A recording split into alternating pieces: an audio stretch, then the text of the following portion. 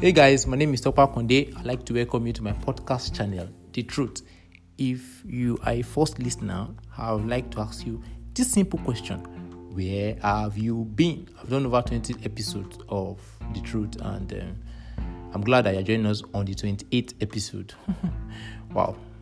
Welcome on board. And if you're a returning listener, you guys are the real MVL. Like, you are the one that used to make me wake up in the morning and want to do more of this. Thank you. I appreciate you guys, and I'm very grateful for always giving me your listening here. So beside a new season, we have been focusing on relationship, both spiritual, physical, intentional, unconscious, conscious type of relationships, the ones that we don't even pay attention to. And last week we spoke about bestie, and we talked about how you need to be intentional about the people that you have in your life. Okay, so because we have a lot of people in our life, and it's not just bestie, friendship, we decided that okay, let's take this to another level. So, and now we have bestie 2, like bestie part 2. And on this episode, we are going to be talking about managing expectation. One thing about expectations, that expectation goes hand in hand with friendship or with any form of relationship you have. There are levels of expectation that you have from your dad, level of expectation you have from your mom, from your boyfriend, from your girlfriend, from your bestie, your best friend, your colleagues, your co-workers, people that you guys, but you don't really talk. You expect them not to talk to you because you don't talk to them. That's the level of expectation. So we have different levels of expectation. So for every relationship that we have, be it formal and informal, conscious or unconscious, what comes with it is expectation. So how do you manage this expectation? How do you manage it? One, we get hurt, or when we say we are not happy with what a particular person did or is doing, is because they are not meeting up to our expectations. When people meet our expectation or surpasses them, we go like, oh, and if you are typing like AWWN, kind of a thing, that's when they surpass your expectation. But if they don't, be like, why now? I know they like all this kind of thing, So how do you manage this expectation? How do we get the best out of our expectation? I need us to understand very, very critical thing is that people have limitations. I have limitations, and you also have limitations. Our parents have limitations. The only person that does not have limits is God. God is limitless. You get? So because people have limitations, it's just they will not always meet our expectations just because they are human. So let us have that kind of understanding that okay, just because the person I'm talking to is not Angel Gabriel, Angel Michael, or is not God the Father, God the Son, or God Himself, they will not be able to meet up to all my expectations. So if we have that kind of understanding, it's going to help us to manage our expectations from people properly. That being said, I need us to understand the first rule of managing expectation is always allow people to prove themselves. Always allow people to prove themselves. Don't go about testing people. I'm testing you. Allow people to prove themselves. I don't go, personally, I'm not the kind of person that like, let me test this person and like, okay, I want to do this for you, or let me test you with money, or let me test and see, maybe you can carry the money go or something. No, I just allow things to happen, basically, and just be observant and allow you to prove yourself. There's this Yoruba adage that says is chicken that will tell us where I'm going to put rope, either the neck or the leg. That is one principle that I basically do. Like at the yellow mass focus, you understand? So always allow people prove themselves. There's a beach and pool principle, like bar beach and pool beach. You know, when people go to the beach, they don't dive into the beach. Why? Because they don't know what is under it. Underneath the water, you get, like, you cannot just dive into something you cannot see. But pool, even standing from the top, you can see how everything, like, very clean pools, so it's not this smelling pools, very nice 7-star hotel kind of pool. The only reason why people dive into pools is because they can see the end from the beginning. Relationship with the people is like the beach.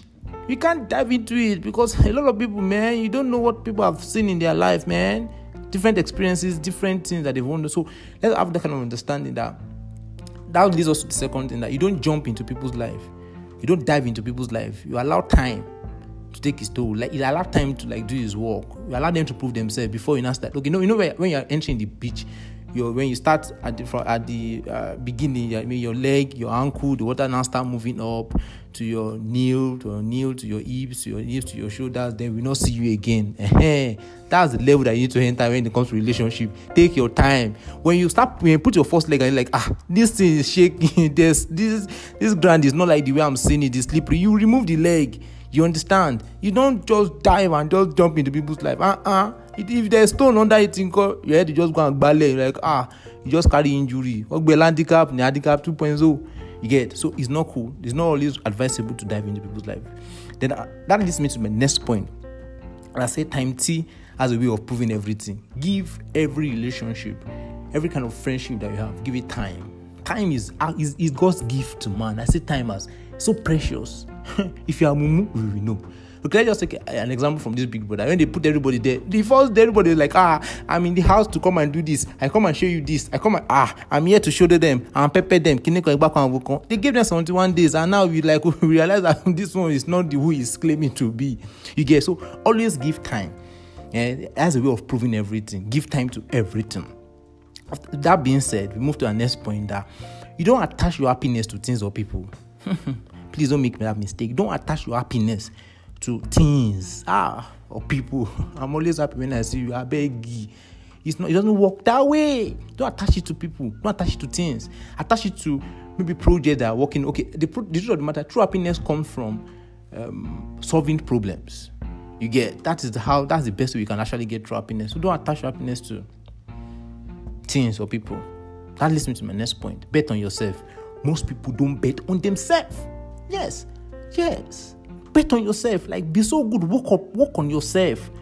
Most times when you ask those people that used to do bet very, very well, they used to say, this one is too sure. Can you tell yourself that, okay, I'm too sure too? Bet on yourself. Live a life that people are even interested to be friends with. So when you bet on yourself, people don't see you as a threat, or people don't see you as like wannabe, like somebody that like a parasite kind of a thing. They want to be associated with you. They want to give their best to you because you are giving your best to yourself. You get? Then you learn to help yourself. Like his children, a child that raised the hand up that the mother used to carry. You get? Help yourself. That's a roundup. There's some basic principles that I want us to keep in our mind.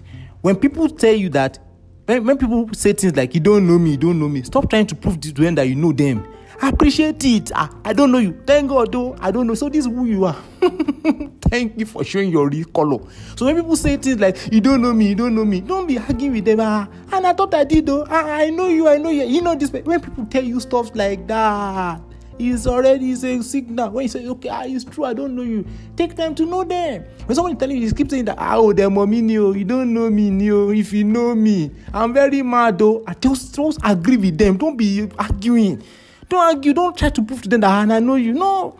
Be grateful to God when people actually start showing themselves. Like I said, allow people to prove themselves when I started. So when you be grateful, thank God. Especially when people do things like maybe they do it and consciously or unconsciously they do not know. It's not him. I just said that, thank God though that I quickly know self that even if this friendship has taken like maybe 5 or 10 years now, and I start showing this one, I'm like, where do I want to start from? So that's key. Then finally, as I line up, choose to see the good in everyone until they start proving otherwise. This is key. Just choose to see the good in everyone. Don't conclude on anybody. Just choose to see the good in everybody until they start proving otherwise. And once they start proving otherwise, don't neglect it or feel bad about it. Instead, be grateful to God that you get to know the real deal. That is key.